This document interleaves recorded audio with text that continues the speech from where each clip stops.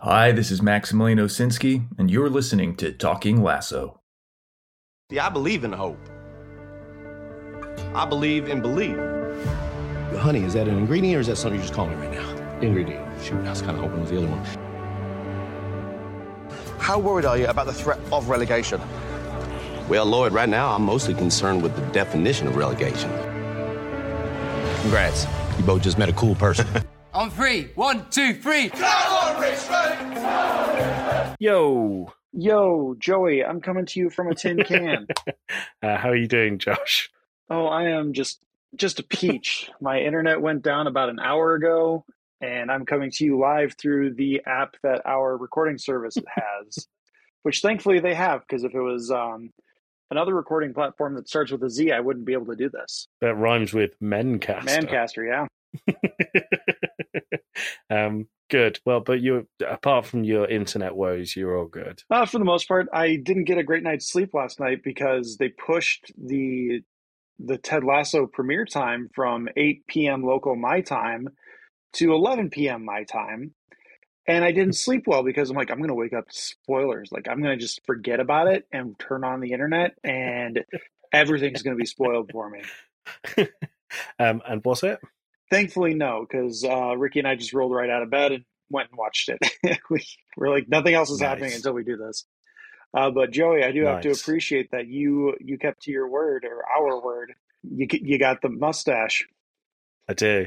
Although I've said, I just recorded Two Blokes from Blighty, my other podcast on Game Club Pod, and I said there I look a little bit less Ted Lasso, more like the kind of guy that would have free candy sprayed on the side of his van. So make of that what you will, Josh. I'll be real with you. I don't think the mustache is going to last longer than today. Yeah, it's going away right after the recording. It's not a good look, is it? I think it suits you pretty well. That's even worse. That hurts me even more. What does that say about me? Well, yeah, well, what does it say about the kind of company that you keep, Josh? That would be my question. Oh man, you don't even know. You don't want to. Okay, so while we're here, let's do a spoiler warning. This episode of Talking Lasso contains spoilers for Ted Lasso series Uno, Dos, and Tres, but mostly for season 3, episode 12, So Long, Farewell. Just notice how I had to hold back the tears while I said that. Yeah. So, Josh, what did you think of So Long, Farewell? It definitely had a series finale ending, but it left it open enough that there could be spin-offs. Like, I could 100% see there being a series announced sometime next year being like, hey, We Are Richmond starring Brett Goldstein starts this time next year or whatever. But as an episode itself, what did you think? I thought it was pretty good. It didn't quite hit that Ted Lasso feel in a lot of spaces. And it really did feel like it was setting up more for spin-offs than it was finishing up a series. Okay. Yeah, I agree. I think it was like if you wrote a definition of what a series finale looks like, it was like that. We had callbacks to episode 1, multiple of them.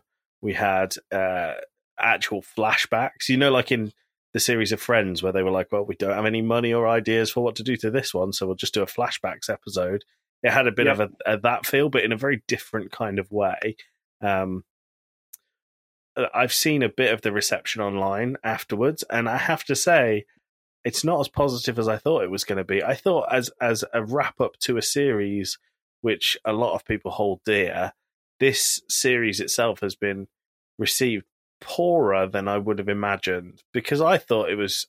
I still thought the episode itself was really good and really well done and exactly what we needed for a series finale. For a series finale, it definitely could have been worse. I don't think it's as bad as a lot of people are making it out to be. I've seen at least 3 separate articles today where they're just trashing this entire season. Which, like, I get it. There's a lot of substantial storylines that don't really go anywhere. They don't go the way we thought they would, like Nate being the villain of the story or the Darth Vader and then turning at the last moment. Um, it really got more into the season, got more into like sharing different ideas of storylines. It didn't have that emotional core that season 1 and 2 had, where season 1 was more Ted finding his place in Richmond. Yeah. Season 2 was the psychological aspect of it and everyone finding that mental health point. And then season 3 really felt really disjointed, where it was like we have this storyline and this storyline and this storyline. Sometimes they'll intertwine, sometimes they won't. But I think that the reason it's done like, I think it's probably a conscious decision to do it that way, because I think, like you said previously, that this season it's bigger than Ted. The Ted Lasso is not about Ted Lasso anymore, and hasn't been for a season and a half at this point. And I think that by giving the characters their individual stories, it gives them more of an individual personality, rather than being that person that's connected to Ted. Is what I would take away from it. Yeah, it became more of an ensemble. I don't disagree at all. I think for the most part, it did become a good thing. I do think there are a few storylines that didn't quite wrap up the way I thought they would. And that's not necessarily a bad thing, because again, I think they're largely building towards at least spin-offs. But the overall aspect of finishing up Ted's story, I think, was done quite well in this episode, especially in the latter moments of the final match of the season, which we'll get into a little bit. Yeah. But the way we're going to talk about this episode, I think the way we're going to talk about this episode in particular is we're going to talk about it more as like how the storyline wraps up and what our feelings are on it more than anything, because I don't think the way we usually do it with like breaking down the storylines, it'd be really quick, because like these moments take time to build. But if you're just talking about it, like, oh, the match happens, Richmond win 3-2. Ted does a great thing. We already did that. It was like 5 minutes ago. Okay, cool. But I think overall, talking about like how did Nate's storyline wrap up? What did we get out of that? All that, I think that works better for us this week. Yeah. Okay, great. I think as you've mentioned him, let's start on Nate. I think Nate's storyline here is probably going to be one of the quickest. How did that wrap up, Josh? Nate, after having apologized last week, is back as the assistant to the Kit Man, which is probably like the 4th or 5th reference to the American Office. Yeah, I was going to say exactly that. I wonder if in this they started off with very British references, and I wonder if they went, oh, we actually have an American audience too.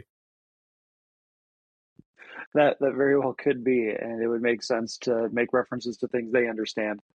I still love that. I think it was like 3 episodes ago now, where Ted makes a "that's what she said" joke, but he says it in like the most convoluted way ever, of like, oh, that's what the lady from the American Office was saying. Yeah, it was pretty good. But I don't think Nate had a lot of story. I feel like Nate's story almost wrapped up last episode.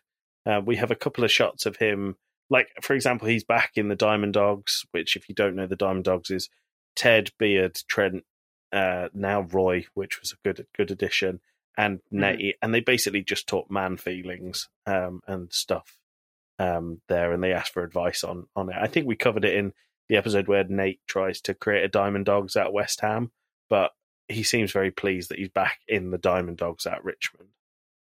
Yeah, he has like a little pearl of wisdom, because they're talking about how can people change, and Nate obviously went through a moment of change, but like I think that may be part of Nate's story, is that, and part of their justification for what they did with him is that he is always Nate, even though he is hurt and he is acting out of spite in certain ways. He's still Nate at his core, and that's why he didn't become the Darth Vader of the story. Yeah. I think there was a few moments, and I think the next natural place to go is Rupert. I think he had a really interesting conclusion. But Rupert, there was points where it was very much made very clear that actually Nate was never the villain here. It was always Rupert that was the villain. And And I would have liked to have seen more interaction between Nate and Rupert. Nate cowered in fear around Rupert twice in this episode, both during the match. And I would have liked to have seen a little bit of Nate stand up to him and maybe say anything to him rather than just kind of going back into his shell. Yeah, Nate needed more to finish off that arc, which would be to stand up to Rupert and acknowledge that the way he left Richmond and the way Rupert manipulated him was not the way to do it. Yeah. But we never really get that. No, but what we do get is a shot at the end, and I'm going to talk about the end sequence a little bit later, because there's a reason why I think it tied together so well. But there's a shot with Nate eating at Taste of Athens with Jade, with his family, and his dad's laughing and patting him on the shoulder. He's got the recognition he wants from his dad, and I think overall it's a very happy ending for Nate, despite not being in the position he thought he might be in towards the end of last season or the start of this season of a head coach. Yeah, it's the thing that Dan from Watching Stuff was talking about, where it's you don't always get what you want, but you get what you need. Yeah. And what Nate needed was acceptance with his family, particularly his dad. And I mean, it is a little cliche that he has like found purpose by being in a relationship with a woman, but it's nice for Nate because he found someone. Like it's a really simple storyline, and like it kind of diminishes Jade a little bit because we never gotten something more with her. But it's still nice to see that they like created an arc for them. And even though it was really simple, it was still nice, in my opinion. I agree. I actually think it was the probably the best way they can wrap up Nate's storyline into a bow and just say that is done. He seemed very happy despite his diminished position within the coaching team. He seems very happy outside of work as well, and he's been accepted by the team. So what more could you really want there?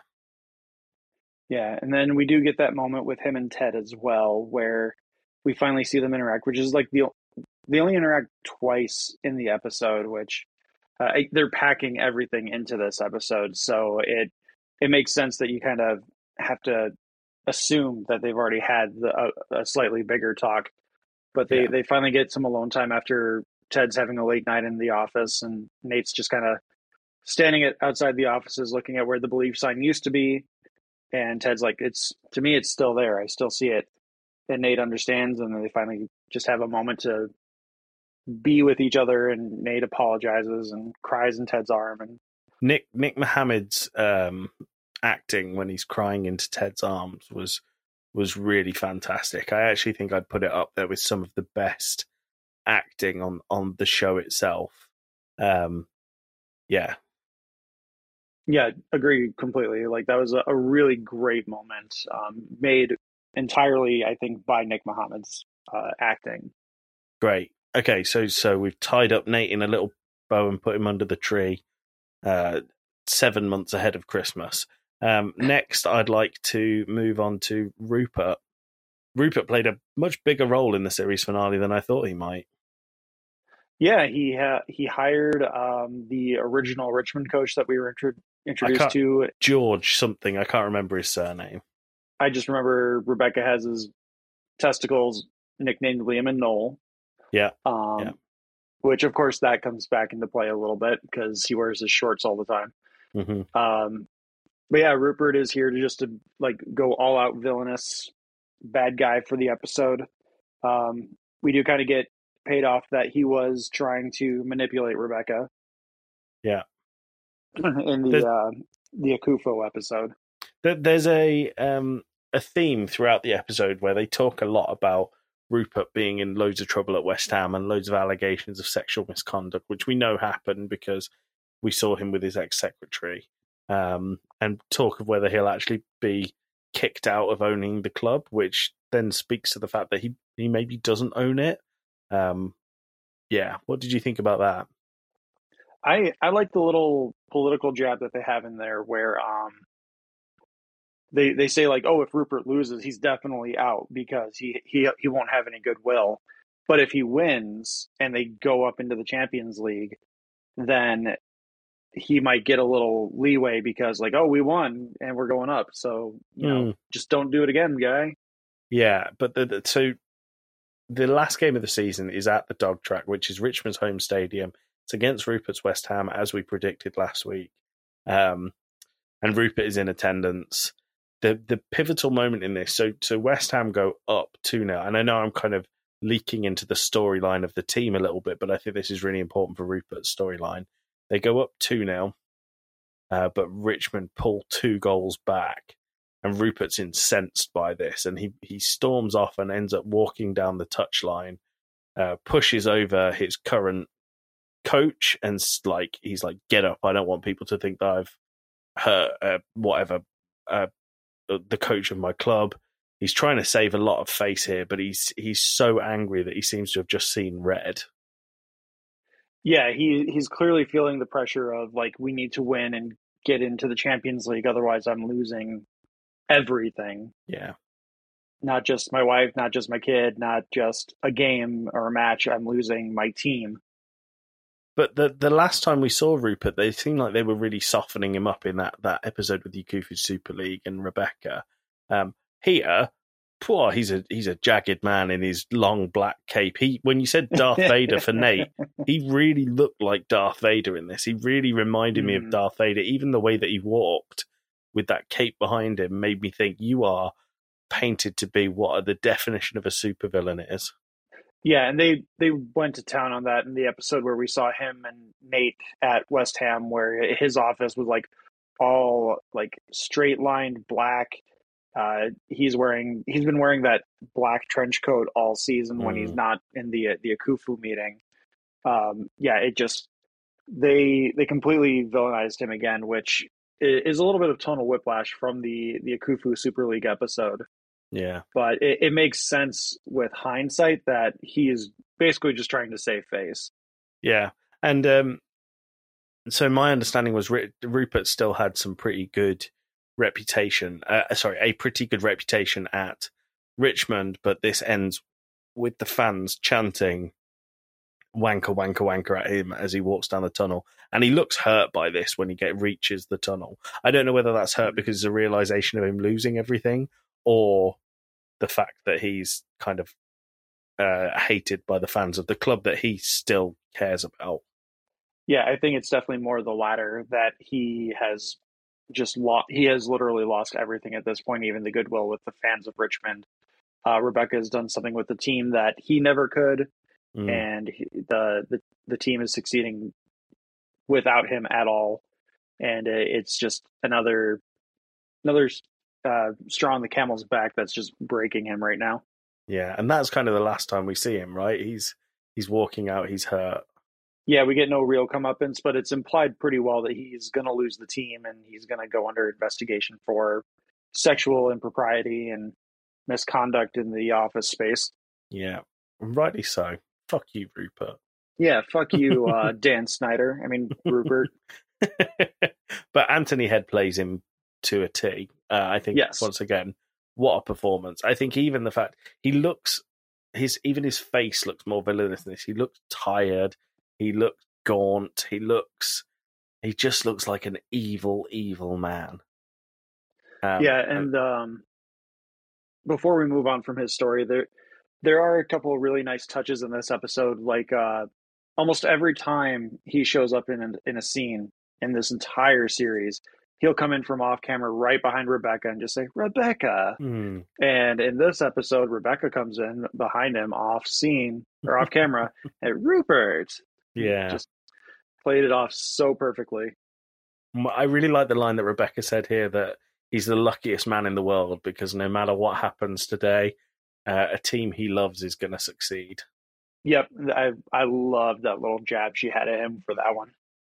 Yeah, very good. Was there anything else you wanted to talk about, Rupert, before we move on?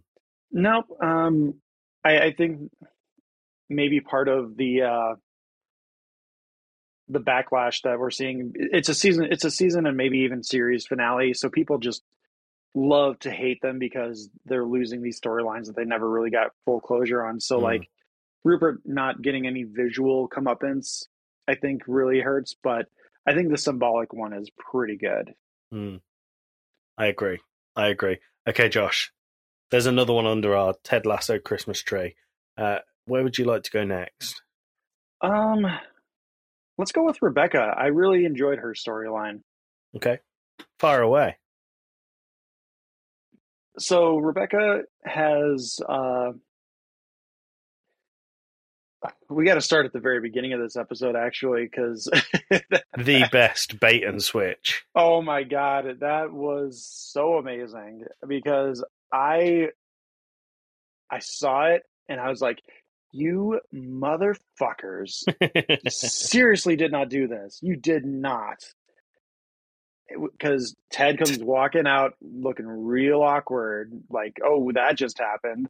Well, Rebecca's in a dressing gown. Ted's in a boxers and a t-shirt with his hair ruffled. It's obviously the morning after a big night. The implication is that Ted Becca has happened. And Ted asks, do you want to talk about it? And she's like, I do not. Yeah. And then the switch happens and Coach Beard comes out in a banana hammock and a t-shirt. And you're like, okay, something happened, but it's definitely not Ted Becca. Well, what would be Beard, Ted, and Rebecca? Beard, Ted, Becca. Maybe it was Ted a Ted Beerka. Maybe it was a three-way. Yeah, but it definitely was not. That's not the thing that's going to happen. And then Jane walks out, and Jane acknowledges that they still had a good time while in Rebecca's house, but apparently there was a gas leak in their part of the neighborhood, and Ted and Beard's part of the neighborhood. So Rebecca let them stay the night after Ted has revealed that he is leaving, which is what the previous episode clearly left off on. Yeah. And then, so I think the next time we kind of come to Rebecca is in her office with Keeley and Higgins, and they're exploring, like, who do we want to hire as the manager of the club after Ted's gone? And then Higgins says, also, we might have had some offers for someone to buy a 49% stake in the club. You'll keep full control, but you make a shed load of money. And Rebecca drops the bombshell of, oh, well, how much would I actually make if I sold the whole club? And the valuation was £2 billion, at which she spits her tea out at, rightly so. Yeah. Yeah. What did you think of this? Because this caught me off guard quite a lot. I didn't think that she would even entertain it with the speech that she made in the Yakufu episode of Football for the Fans. We want to keep this pure for the fans. We're just custodians of the club, whereas they live and breathe the game. To very quickly go from that to I want to sell the club was a bit jarring. Yeah, I felt that it was more another bait and switch where it's just something to give Rebecca to ponder over. Because, like you said, in the Akufu episode, she makes a pretty strong argument that she's never letting go of the team. So the idea that she would sell 49% of the team makes sense because it allows her to spend more money. But the idea of her selling the team, I was like, even if Polish, what is it, Netherlandian? I don't know. The guy from Amsterdam. Oh, Dutch Daddy. Dutch Daddy, that's right. If Dutch Daddy showed up, like, that's the only way I'm thinking she sells the entire team. But for the most part, I was like, the 51% makes sense. I don't know exactly how they justify having like a new board, essentially, because I assume with selling the team there has to be a board of directors, which she would be the head of the board. But I knew she wasn't going to sell the team only because it didn't make sense, even in the sense of a series finale or the thought process of a series finale. It wouldn't make sense for the character to sell everything off. No, I agree. But we get to another scene where they're in May's pub. I can't remember for the life of me the name of the pub. We've seen it so many times, I really should know it by now. But regardless, it's the something and anchor. The ship and anchor. Let's say that. I'm know sure it's not that, but it's something like that. I just know it's the and anchor because in my town we have a pub called the Hope and Anchor, which has really good fish and chips. Ah, wow! It's like you're next door to me, Josh. So the May's pub is what I'm going to call it. And I'm going to bring up a thing about May's pub in a little bit, which I think was absolutely incredible, but I don't know if you caught it. But Rebecca's having a conversation with her mum about the psychic, about selling the club. And she thinks that when she tells her mum that she's going to sell the club, her mum's going to be like, hey, you absolutely shouldn't do that. But her mum had the opposite reaction and was like, yeah, go for it. I'm really happy for you. You should do what you want, make you happy, which was a really nice thing from quite a distanced and fractious relationship with her mum that we'd experienced previously. And we get a really nice moment where they go to pay the bill for the food and drinks that they've had. And the three fans that... Simon, Baz, and... the other one. Yeah, Liam. Liam. Simon, Liam, and Baz have paid for the drinks, and they go over and they just say, like, we just wanted to say thank you for everything that you've done for Richmond. And I just thought that was really very sweet, because we've seen like glimmers of sweet side of them, but they're usually like the kind of slapsticky, morony characters. But this was a very genuine and very nice moment from them. Yeah, I thought it was really great. It shows that, is it Paul? Paul. Yes, it's Paul. Okay, I don't Simon, think it's Paul, and Baz. Simon, Paul, and Baz.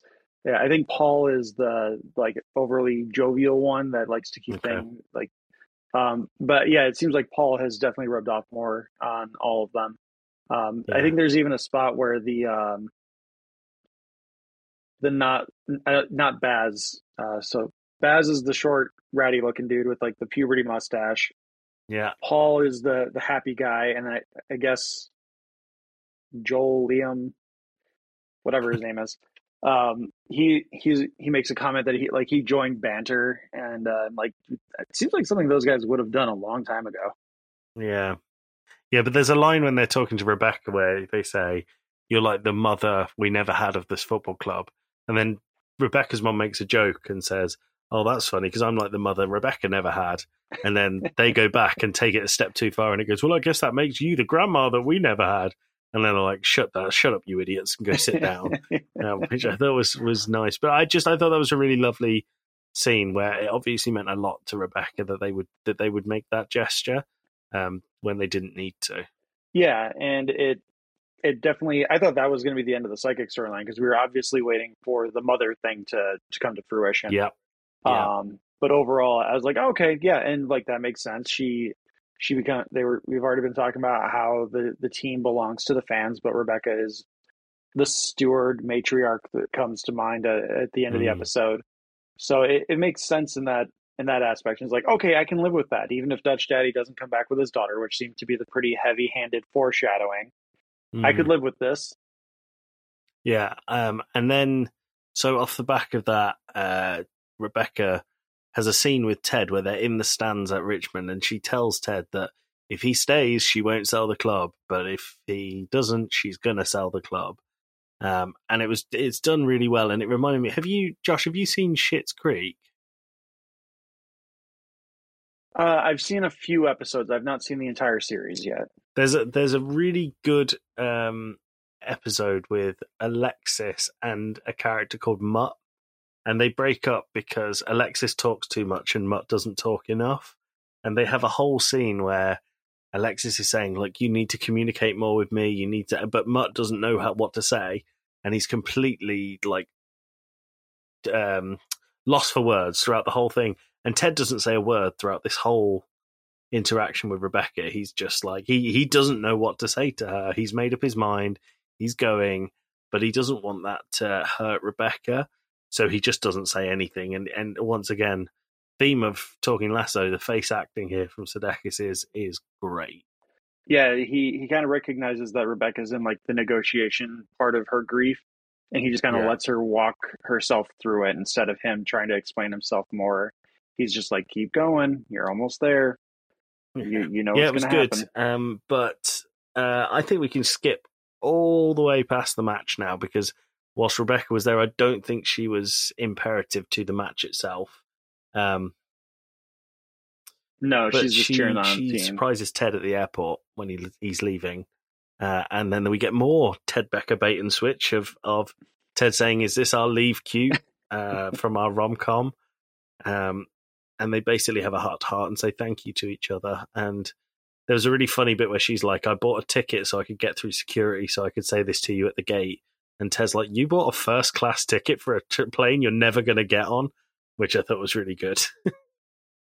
Yeah, and she's like, force a habit. Like, why would I buy anything else? Which was really good. But then we I don't know if there was anything of substance within that conversation between them apart from a thank you.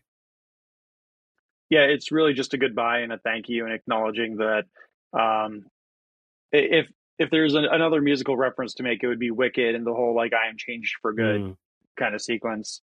Like, because we've known each other, we are changed for the better. I mean, I made a noise like I knew I've seen Wicked or know it, but I'll take your word for it. It's at least listen to that song. It's a good song. Everyone likes what I can't even remember it right now. Give me 2 seconds. 2,000 years later. You know, when you get it, I'm going to play one of the soundboard things. You've given me the power now. That was a poor idea. Yeah. Defying Gravity. That's the song. I knew it. It came to me.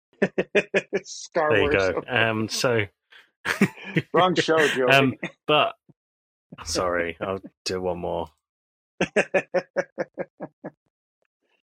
There we go.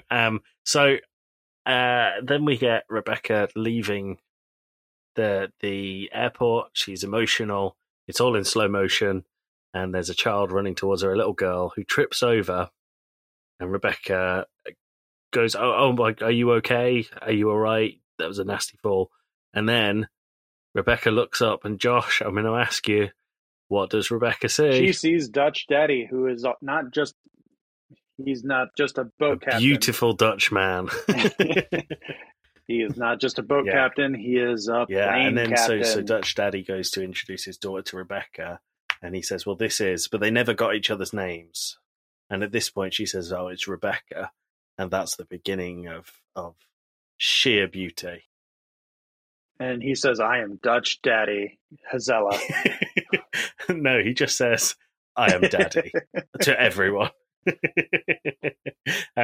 But that's it. We never get more from Rebecca. I don't think we needed more. But I mean, come on. We always knew that Dutch Daddy was going to come somewhere. I just didn't think it would be in the very last scene that we see Rebecca.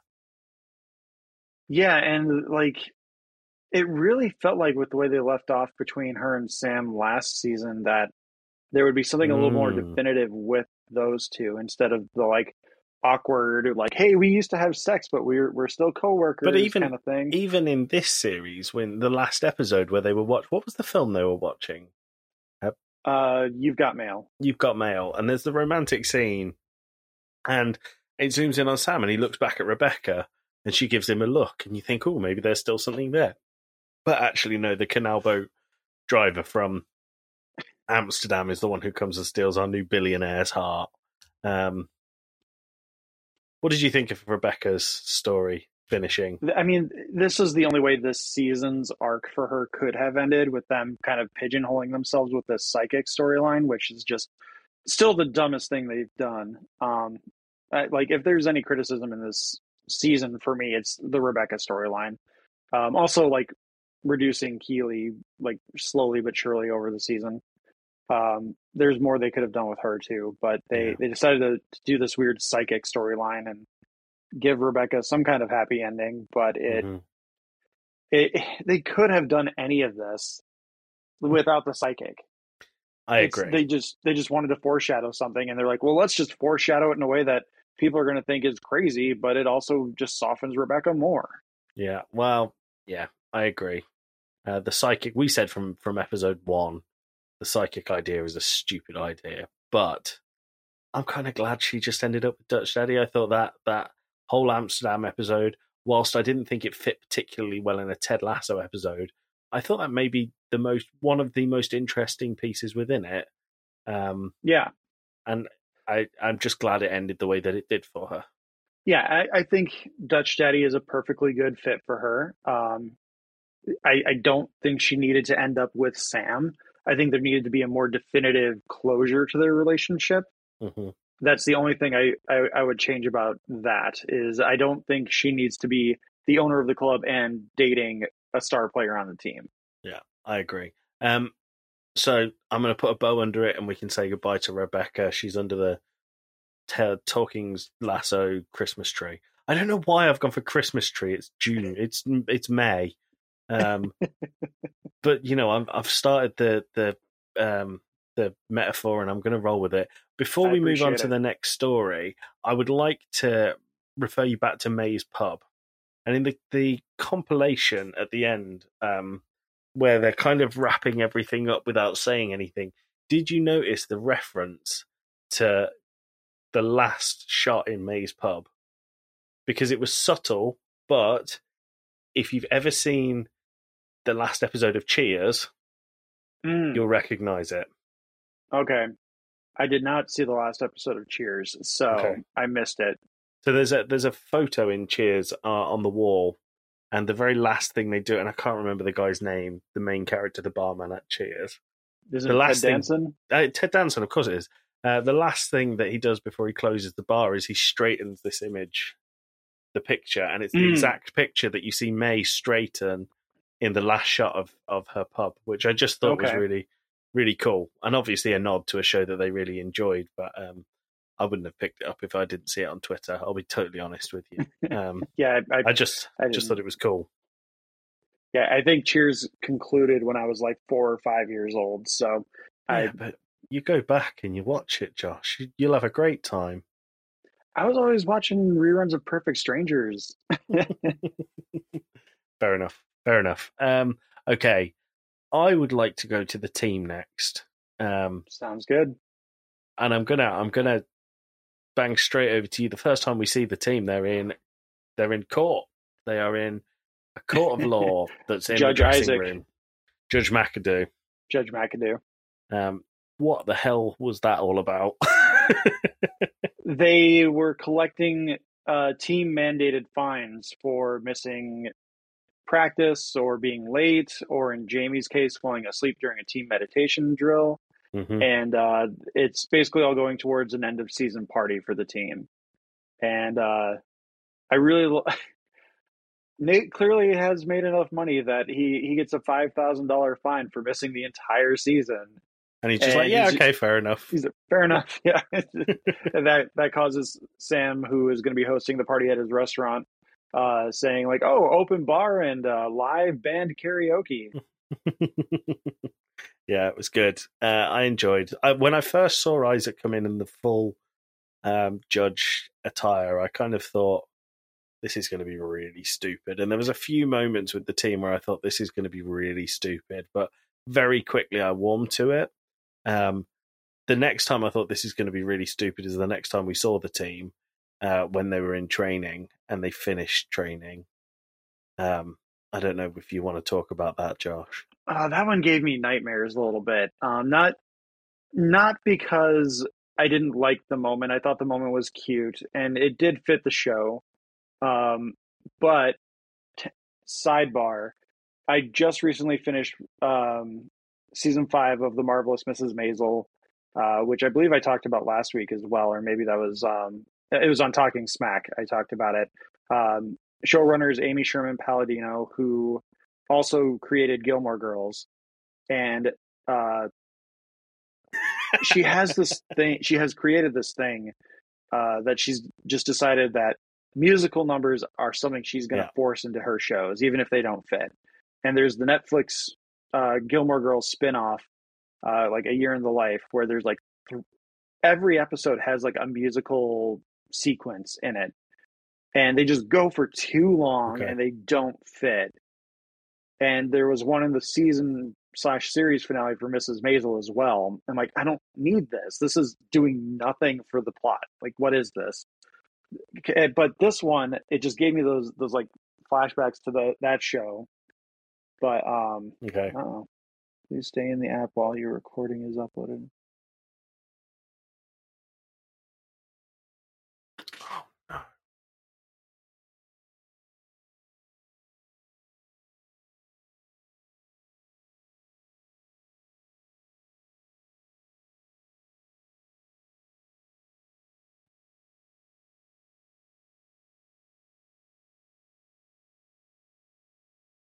Hello? Hello. It's a bad day for internet providers. Yeah, it is. Okay. Sorry. You were saying about the year in the life of the Gilmore Girls. So, yeah, A Year in the Life of the Gilmore Girls, like each episode has a musical number that goes on for way too long and it doesn't fit with the tone of the show. It's just something that the creator is like, I'm going to make really weird music videos in the middle of my shows.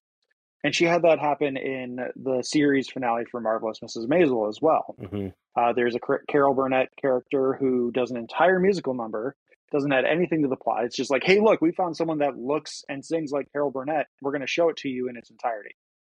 Nice. Great. This is nothing. And then they did this, which again, it shows what the how these players and characters have grown on Ted and how they've come to appreciate and love Ted. And it fit, but it gave me just like that little hint of don't let this go on for too long. Do you think it went on for too long? I thought it was just about right. We should say that the team got together and performed a surprise rendition of, it's a song, So Long.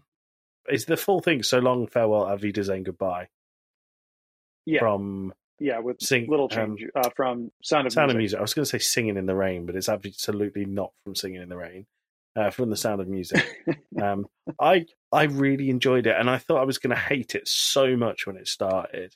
But I really enjoyed it, and like you said, it shows I think the stereotype of the footballer that's being portrayed all throughout Ted Lasso is all about image and about looking cool, and it just shows that they're willing to throw that away to do something that they know Ted would appreciate. Yeah, and it's another callback. I think it's a season 2 episode where instead of doing proper training, they're learning the bye bye bye routine. Yes, yeah. And they go through the entire sequence, and Beard tells them they got it, and they like have a big celebration as a team. And then as they finish the sequence, Ted turns around, looks at everyone, and he's just like, "Thanks, everyone. That was perfect." And the fans who are there watching training and the players just erupt, and so does Trent Krim, who's in the audience as well. And I thought that one got me a little misty eyed. Really? I was like, they love Ted. Yeah, they do love Ted. So the next thing we have is the day of the match. First things first, Danny Rojas, and I might be missing something here. I feel like I am. Danny Rojas and Van Damme have a moment where Van Damme's wearing his mask, which we said last week. They kind of made a lot of reference to how ugly it is and stupid it looks. And then we find out why this time, because Danny Rojas has bought him a really cool black one, which doesn't really look that much different. And they all say he looks like a superhero and he wants to go back to being called Zorro. Well, if you watch it in captions, he wants to be called Zorro, like the Mask of Zorro, Antonio Banderas, and all that. And it's a payoff to a joke from season 1 as well, where Ted calls him Zorro, and he's like, "No, it's pronounced Zorro." So instead of the French Zoroux-ex, it's now just Zoro. This is why you host this, Josh, and I'm just here for the ride. You know all the detail. It helps when you watch with captions. Which I do not. Okay, so that was a short payoff, but it just kind of showed Danny and Zorro having a bit of a moment and just being friendly and teammates again when they had that episode in the international break where they were not friends. But so there was a thing I really liked in this episode, and it probably won't mean anything to you. There's a series on Amazon. You have it as well in America for a lot of different sports called All or Nothing, where they follow different sports teams that are either at the peak of the game. I've heard of it.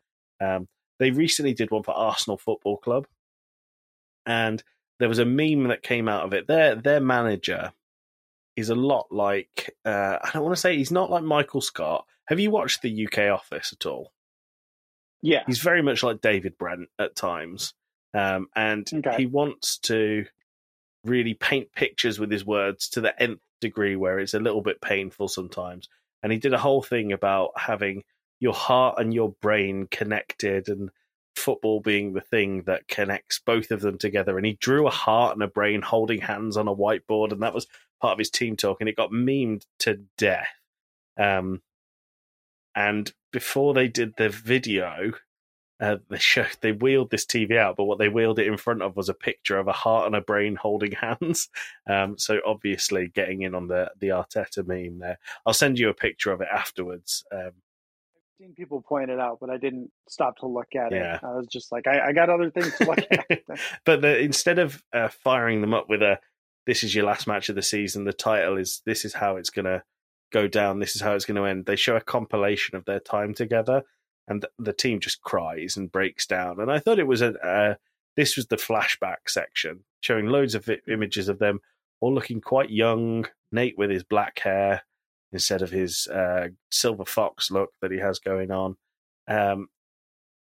And they just cry.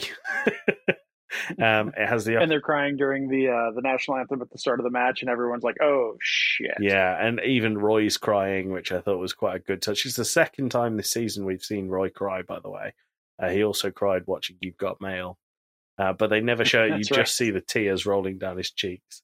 But they go out, and as I said before in the Rupert episode, they concede 2 really sloppy goals. And which this one it wasn't because they were playing poorly. It's just that they had a good scheme. Yeah, exactly. But they go in for the halftime team talk, and this is where one of the best things that could have happened. And if you've got Twitter, you've probably seen what happened here. There's a speech about the 4th step of Ted's Total Football, and they're talking about believe and the sign that Ted ripped up and said that's not important. But one by one, I can't remember the catalyst that made them do it. It was Sam, then Jamie, and then they worked together. What was it that made Sam go and get it first? Ted was going to say believe in his speech. He was going to point to the door, and then he remembered that he tore it up because the sign isn't what's important, it's what they're doing. And so he tries to like swerve it and save it. But another thing that, Nick, you let us down. You didn't get back to us this week, but I forgive you and I love you as our number 1 fan.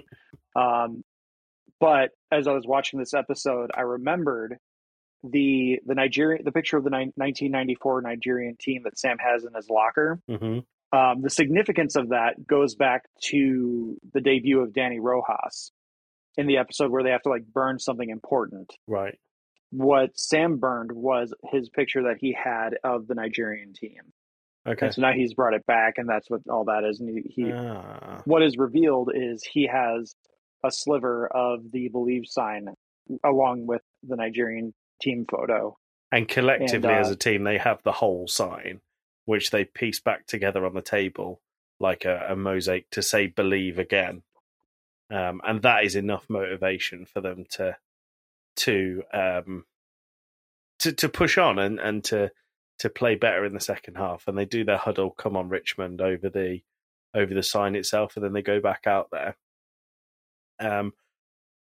I really loved in the second half where they're talking about overmarking Jamie, and every time you see Jamie, he's got 4 players around him or 3 players around him, and he can't do anything. So what does he do? He does the very first thing that Ted Lasso teaches in the very first season of, you've got to overact. You want to get an Emmy and pretend that you're getting the ball. And he runs and he does the arms. And he's like, hey, give me the ball here. Give me it with my feet. Oh, I need the ball. And then the dummy to Obasanya, who scores the 3rd goal for them to win the match 3-2. And then in classic Ted Lasso fashion, through Ted's story, we find out they've won the match, but they didn't win the entire fucking thing. Yep. Yeah. Man City was the one who they needed to lose. Yeah. In their match, but we had it revealed in a similar callback moment where everyone's like looking at their phones, talking, and they find out that Man City went up like 1-0. Which, did you catch that slip up from the commentators at halftime? Nope. They said that Richmond was going into the half down 2-0. They didn't say going down 2-0. I think that sometimes happens. Okay. I thought that was more. It was kind of like saying 0 instead of love in tennis. No, I think that sometimes happens. It's more common to say 2-0, but I'm very glad as your football fandom comes out, it becomes more natural for you to say 2-0. Yep, got to keep it consistent. Yeah, and they win the game, and then in the thing at the end, the flash at the end, we see Colin and his boyfriend kiss on the pitch like he said he wanted to do. He and his fella. We see Sam in the Nigerian national team with the biggest smile out of any of them. Once again, I think a really nice, tidy wrap up from. And we also see Danny Rojas at something we'll talk about in a minute with kissing what looks like his partner and then turning to kiss another partner, and he looks very happy as well. That's another callback to the season 2 premiere episode, where when he's having the nightmare about killing the dog, he wakes up and he's got 2 women in his bed. What a player, eh? Ooh, I felt he's an ace. I felt really dirty saying that. Yeah, good wrap up of the team, I think. I feel like the team themselves, besides Sam, played very fleeting roles throughout this season, but I do think it was important to give them kind of actual wrapped up storylines. Yeah, I agree. I like the Scrubs season 8 kind of flash forward where we get a glimpse into the future, and we see that everyone kind of gets what they were hoping for, which, like, the main thing is Sam getting on the Nigerian team. And yeah, I like that a lot. The one thing I would say is, we'll get into it with Beard. We don't know how far into the future that is, but I feel like Ted should have been there. I agree. It's not like all this stuff happened within like his flight. Well, we can talk about that in just a second if you want. I think Beard's quite a good one to go to, and it won't take very long. There was a few things in that scene that I think were worth pointing out, but yeah, I agree. Ted should have been there. Yeah, that's the one thing in this entire season / maybe series finale that I'm like, that makes no sense. Yeah. Ted would have brought Henry out to see his Uncle Beard get married. Well, now you've spoiled the party, Josh. Let's talk. Shoot, I did. We didn't say Let's talk about Coach Beard in this episode. There isn't a lot to talk about, really. He is showing loyalty to Ted, and when Ted says he's going to go back to Kansas, Coach Beard says, "Yep, no problem. I'm going to come with you." Jane shreds his passport. Ted says, "Lucky you've got dual citizenship," and he says, "Actually, I've got tri-citizenship." And he's like, "Oh, what's the other one?" And he's like, "Vatican City, baby," which such a stupid throwaway line. I thought was really funny. Yep. So I'm going to talk about this now. I had a message that I wanted to read out about one of the scenes, the Diamond Dogs scene. And I'm sure as a football fanatic, it never bothered you. But the bit with Ted when he's talking about the championship and the Champions League. So he's like, you get relegated from the Premier League to play in the league below, and then you move to the Championship. But then if you finish in the top 4, you play in a league called the Champions League. And it's such a similar name, but with such different... Why is that? And Roy goes, money. And he goes, oh, makes sense. So the thing that my friend and yours, Dan, from Casting Views and Just Football says, he said, when are you recording Talking Lasso? I haven't finished watching it yet, but one part outraged me. Where Ted shows exasperation at the naming of the football leagues and the Champions League, and he hails from the home of the, in quote marks, World Series. He says, World Series. And I said, incredible, I'll raise this. And he says, thank you. I told him that his contribution will build something much bigger than us. So there you go. I think that's a very valid thing. The World Series is not the World Series. Yeah. The World Baseball Classic. It's just the American Which Baseball no one Classic. watches. Yeah, could be the World Series because Japan love baseball. But we're going off on a tangent here. So let's talk about. Sorry, isn't that an Eddie Izzard joke? Is it? I think Eddie Izzard has a joke about the World Series and like, oh, the World Series.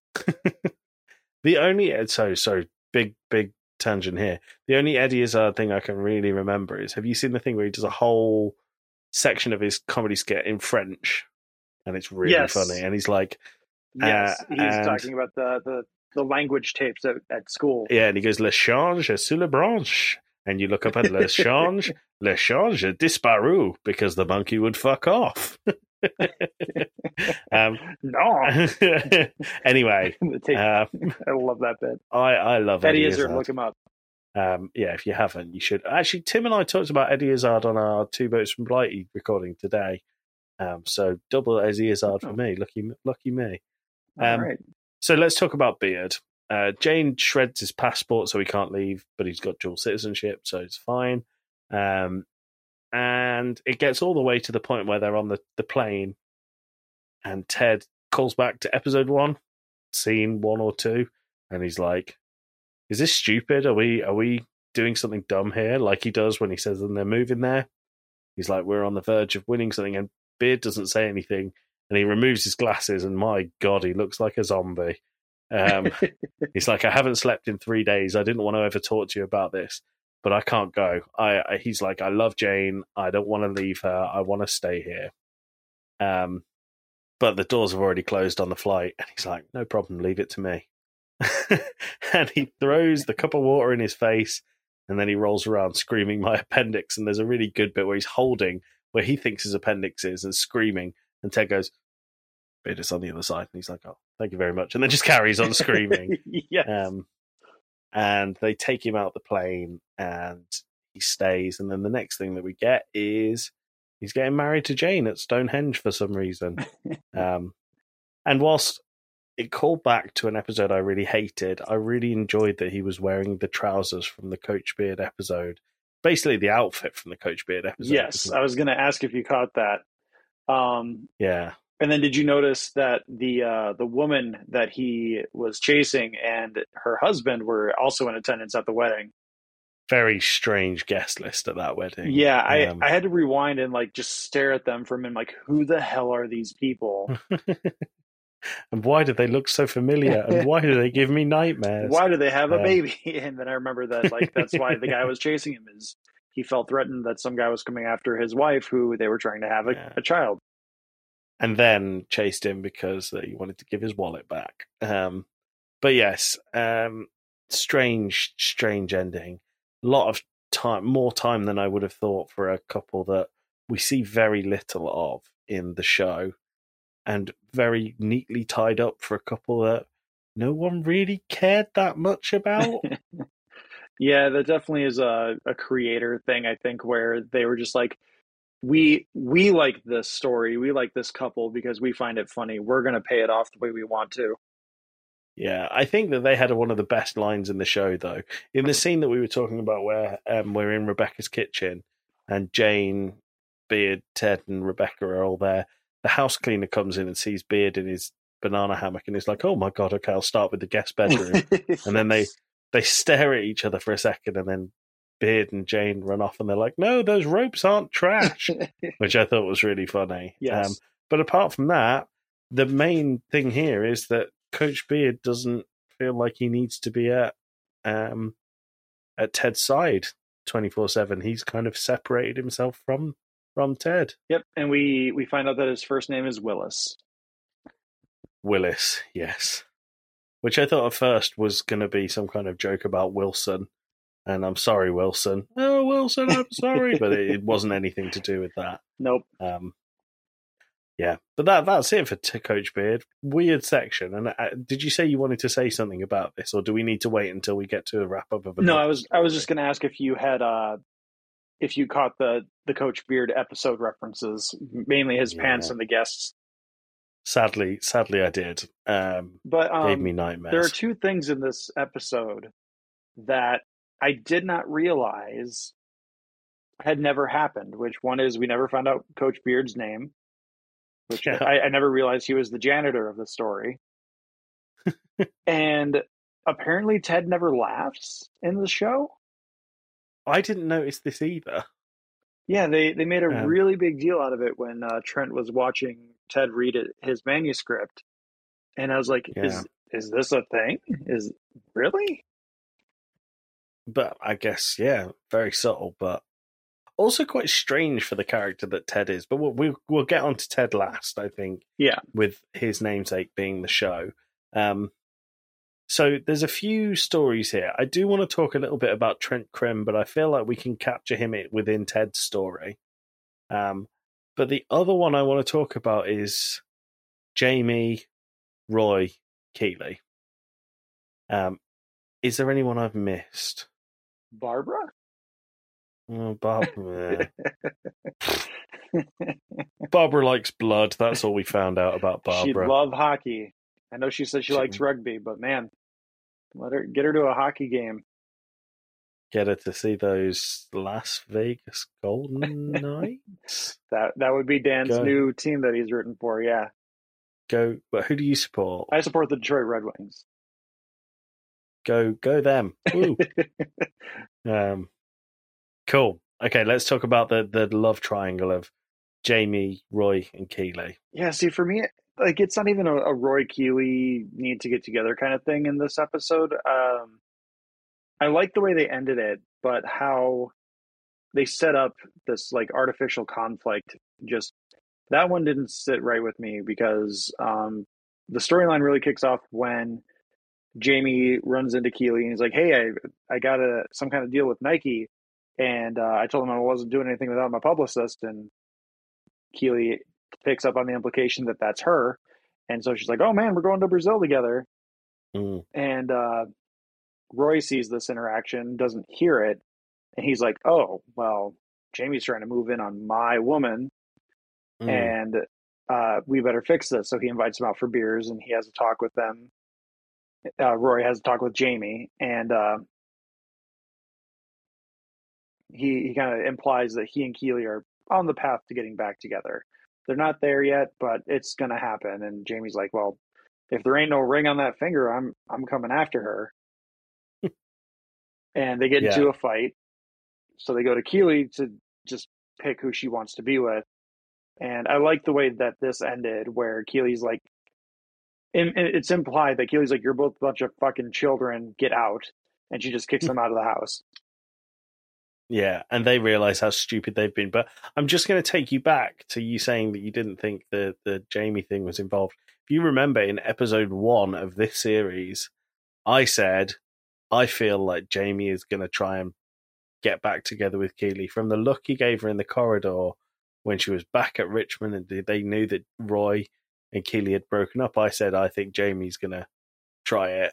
And then I very quickly went, well, no, he won't. Don't worry. But I think it was kind of very, very subtly implied throughout the series that that's what Jamie really wanted. Yeah, and they pretty much said so in the episode where Keeley had that sex video leaked, where uh, he says once he found out that she and Roy were serious, he backed off. So therefore, Roy and Keeley are no longer serious or in a committed relationship. He's going to try and work his way back in, Yeah, which I mean, he's absolutely able to do as a grown man, and she a consenting adult. definitely. And there was a bit in this before the fist fight where what spurred them on is like Jamie was going, "Oh, you haven't even been with her for a year and a bit, 18 months." And he's like, "Actually, it's only been a month." And they kind of look at each other. And then Jamie goes, "That video that got leaked for Keeley, that was made for me." And then the next time we see them, they're all battered and bloodied at Keeley's house. Like, we were fighting over you, and then we realized we should just ask you who you want to pick. And then the next time we see them, they've been kicked out of Keeley's, and they're like, "We are fucking idiots." Yeah, I like the resolution. I thought it was good. I like the resolution to it, but I felt like it was really, really manufactured. Like the Roy and Jamie relationship has evolved to a point where they would have just talked it out, but they reverted them to like pre mid season 3 Roy and Jamie, and it didn't quite work for me. It really felt regressive for both characters. Okay, fair enough. Was there anything else on Roy and Keeley that you think's worth talking about? The only other thing with Keeley is her new PR firm that she has with Rebecca as her financier is, instead of KJPR, it's KBPR, which is Keeley and Barbara Public Relations. Which I think that's nice that Keeley has grown to see Barbara as like an equal and a proverbial sister. Yeah, that was pretty good. Okay, so I think we're on to the big one. And the big one being we have a mention of Zava here, everyone's favourite character. Whilst the team are I see what you did there with the big one. Thank you. Well, as Maximilian Osinski is my favourite actor in the show, maybe closely second. But Zava was one of a really great short-term character.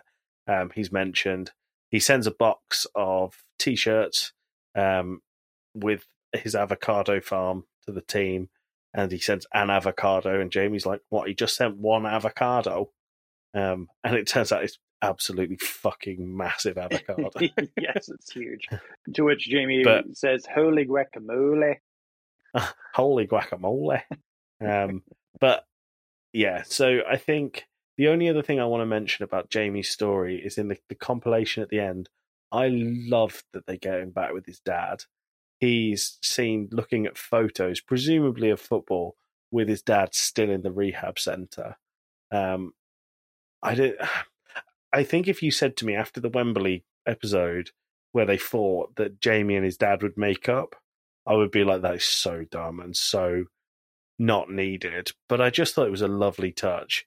I was going to save this till the end, but the fact that it was Cat Stevens, father and son, over the top of it as well. I know that's for Ted and Henry, but that song just gets me, man. Yeah. Like, such a beautiful song, such a beautiful compilation together of everyone's stories tying up. And I mean, I think you could put that song over anything and it would be emotional. But I really enjoyed seeing Jamie with his dad. I think the way they handled it did go over better than I think it would have had you just said. I think we need to get Jamie and his dad to kiss and make up. Yeah. Yeah, but I think that the growth that we've seen in both of them, his dad coming from where he was and the applauding he did at the end of the last episode when you found out that he was in the rehab centre, I think I think it goes back to me really liking Jamie and wanting the best for him. And when he sent his dad the text saying just to get in touch, how are you? To see them in a good place was just quite heartwarming, which Ted Lasso should be really at the end of the day. I really appreciate the fact that Jamie's dad went into rehab off screen. It wasn't prompted by anything other than implying it was his own choice. Like presumably after Jamie punched him, he was like, what am I doing with my life? How am I treating my own son? And he went into rehab sometime after that. Yeah. Yeah. But I think another well wrapped up story. I know that some of these feel quite forced, but I think what they did really well in this series was wrap up the stories really, really well. Give them most of them feel like actual conclusions to the story. What I did forget to say was we find out that Roy, as you speculated, I feel like we've been getting more and more of our predictions right. Roy was made head coach of AFC Richmond, which I thought was also a nice touch. Yeah, with Coach Beard and I believe Nate as his coaching staff. Yeah. But going back to Zava really quick, did you catch the last mention of Zava while Ted's at the airport? No. So when Ted's picking up his newspapers to read on the plane, one of the papers next to, I believe it's the Rebecca sells the team storyline that concludes there. Which did we mention? We didn't mention that in Rebecca's storyline. She sold half of the club to the fans, which is a really I don't know if that's a thing in America, but there are German clubs have it, and it's really like looked at enviously from quite a lot of European football. The Green Bay Packers have a similar model. It's not literal ownership. It's you're basically buying useless and worthless stock in the team so you can finance them. But they give you a piece Right. of paper that says you're an owner. Go Packers. Go Pack, go. But yeah, so Zava, when Ted's picking up the magazines and he picks up the paper about Rebecca selling 49% of the team, there's a headshot of Zava saying Zava returns, signs with LAFC. Wow, that's not what I expected. Which, that's just as a side note, Ibrahimovic signed for LA Galaxy, which are obviously LAFC's big rivals. So I wonder what they're implying there. Couldn't Strange. say. I just know I caught it and I was like, I don't know who LAFC is. Well, they're one of these. So the MLS is very similar to a lot of other American sports in that it's like football, but with the no relegation model, franchise model. And LAFC is one of the latest ones. Yeah, and I saw they only have like a 14-week season, or maybe it's 18 weeks, but it's really short. I have to be honest with you, the MLS confuses the hell out of me. Like they've got drafts, which confuse the hell out of me. No relegation or promotion, and you buy your spot, confuses the hell out of me. But it's like an NFL model for football. Mm-hmm. Yeah. So, jokes aside, the big one. Let's talk about Ted. Ted's story was good, I thought. Yeah. The way that it started with being at Rebecca's again, I was just like, oh God, no, you can't be complicating this issue right now. Yeah. I think the constant Ted Becker bait and switches that we covered in Rebecca's story were clever. I thought the Diamond Dog stuff and accepting Roy to kind of elevate him to be the manager of the team by getting him involved in Diamond Dogs. I know it was kind of Roy's choice, but it's something that Ted's egged on for ages. The callbacks to him from episodes 1 through series 1 and series 2 were really clever, quite obvious in some places, subtle in others, as we've covered. But Ted wants to go back to Kansas to be closer to his son. And I think if this was 2 years ago when I didn't have children, I'd be like, that's a bit stupid, really. It's not really needed for this. But, obviously you get it for family, but I didn't quite. The compilation, Cat Stevens, Father and Son, when he gets home to Kansas and Henry runs out and he's like, it's dad. That's where I welled up. Mm-hmm. That's where I thought this was the right way to end it. But we kind of speculated whether he would be in charge of an MLS team, but he's not. He's in charge of his son's little league side. And I know I'm skipping right to the end here. I loved that Henry's playing striker and he skies one from really close and he's like disheveled. He's like, I should have buried that. And his dad just goes, be a goldfish. And that's exactly the advice that he gave to Sam. Forget it. 3 seconds later, just move on. Be a goldfish. It was the right way to end it, and it was done well. Yeah, and I mean, there really isn't a whole lot to Ted's storyline other than the bait and switches with the Tebecca stuff. Yeah, I think that it does play a lot like the Scrubs finale, where it's just a long goodbye. And we get the feel-good ending where the team wins. We see the dance, which I predicted yesterday.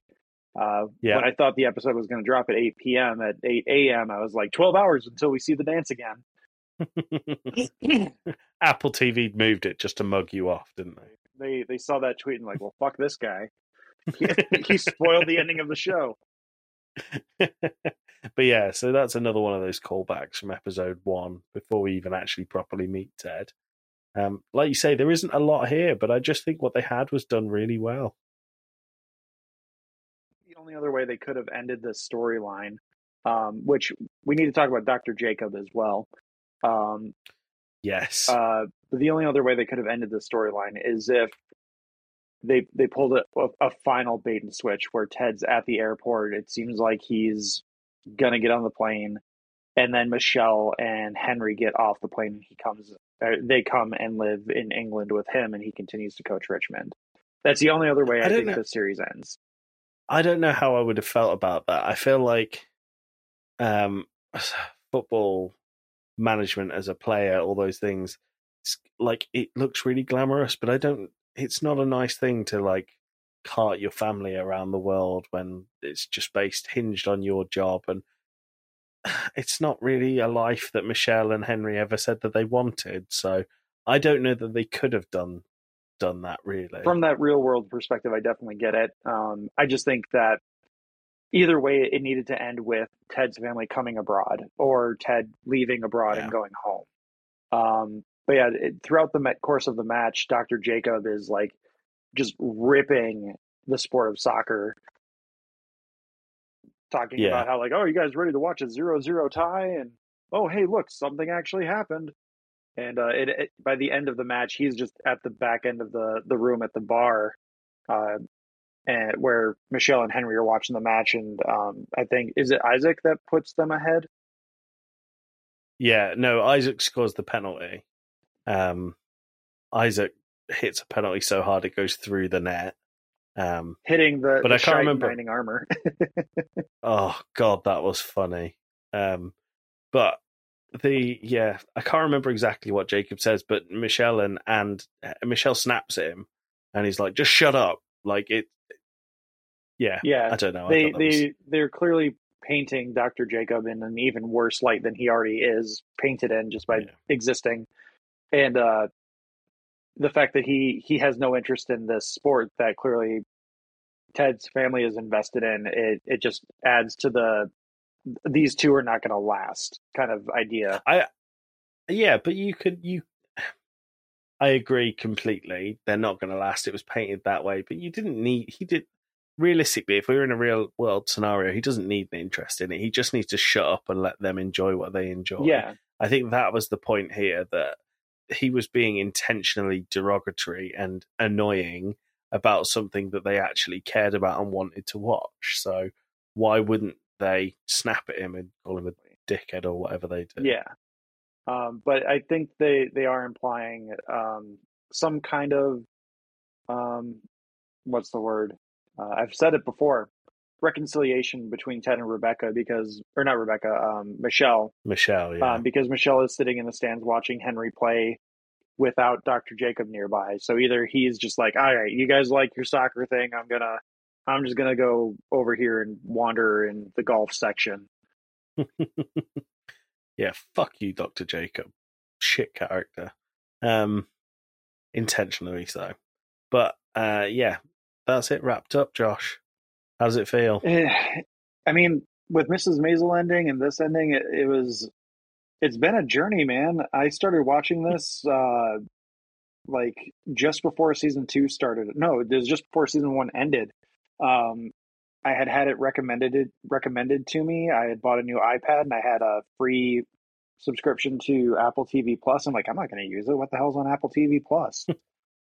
Yeah. And then we went into lockdown, and like a week into lockdown, I'm like, I can watch whatever the hell I want. No one's going to know. So I like busted out my iPad and put on Apple TV Plus. I'm like, let's give this Ted Lasso thing a try. And I binged the first like 8 episodes for like an entire week, not realizing it wasn't the end of the season. And I saw episode 9 came out that Friday. It's like, oh my God, there's more. And I got Ricky to watch it, and I got my in-laws and my sisters, and just like I got so many people to watch this show. And I don't think this 3rd season was as good as the previous seasons in terms of theming, but I do think that I respect them more for sticking to this storyline. And we don't know if this is the official final season. Apple is clearly not locking in the idea that this is the final season, because they keep saying season 3 season finale, not series finale. So, Josh, just tell me about the thing that you sent me on before we started recording about what Ted's. We never talked about Trent Crimm and his book. He finishes the book, and Beard has lots of notes, and Ted says it was great. But he says something else, and Josh sent it to me earlier. Just talk to me about that. I don't think I can pull that up because I still do not have internet. It says Yeah, so the quote on it says, one small suggestion. So the book is called The Lasso Way, and the only note Ted has is one small suggestion. I changed the title. It's not about me, and it never was. And what you sent to me was, the door is wide open for a reincarnation or a series 4 under a new title of Ted Lasso. Yeah, which I think we talked about at the top of the episode, which they could easily kick off a spinoff, just call it The Richmond Way or just We Are Richmond or something. But I mean, it's especially after Ted's therapy in season 2, like this season especially really felt like they were setting up spinoffs just in the off chance that they weren't coming back for an official season 4.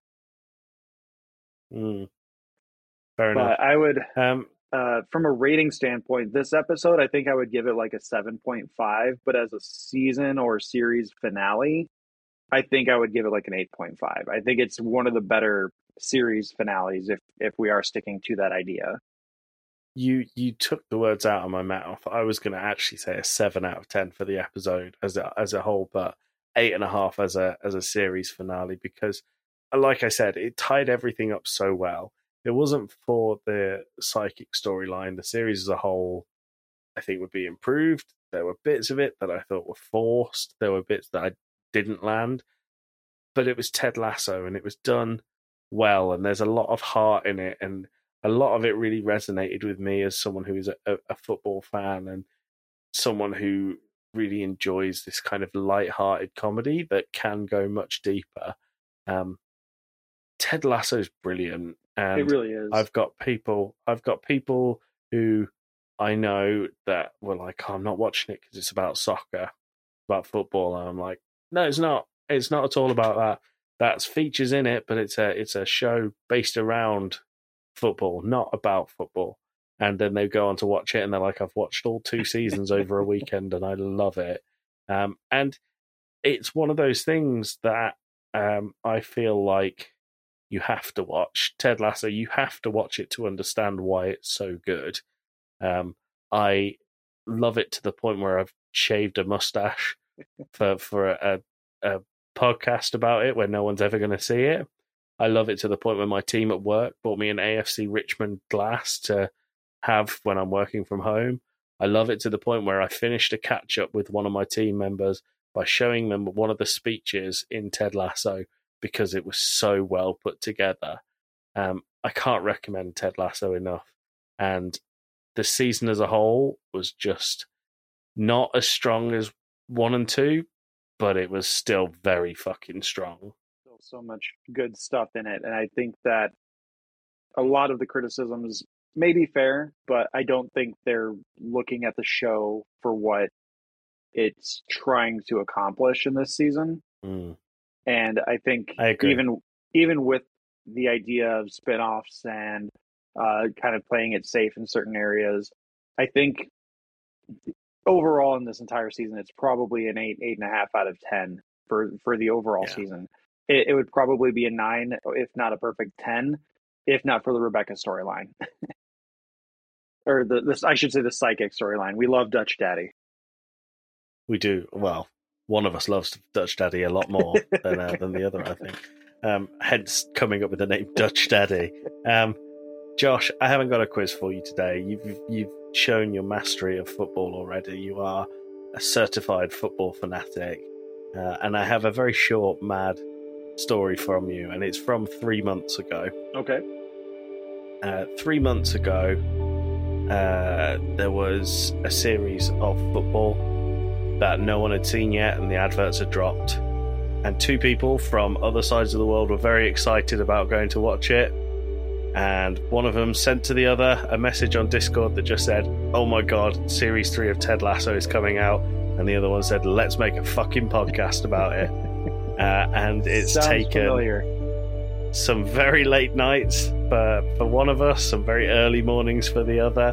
But we've managed to fight against the odds to put out an episode every single week for this show that means so much to both of us. So my mad story of the week is being able to spend 12 hours with someone that I can call a friend that I've never met in person. So Josh, just thank you for having me on as a bit of a guest in the Talking Smack lineup. I've really enjoyed getting to watch it and chat about Ted Lasso with you, and I've really enjoyed hearing about the interaction that people have had listening to this and getting in touch with both me and you about it.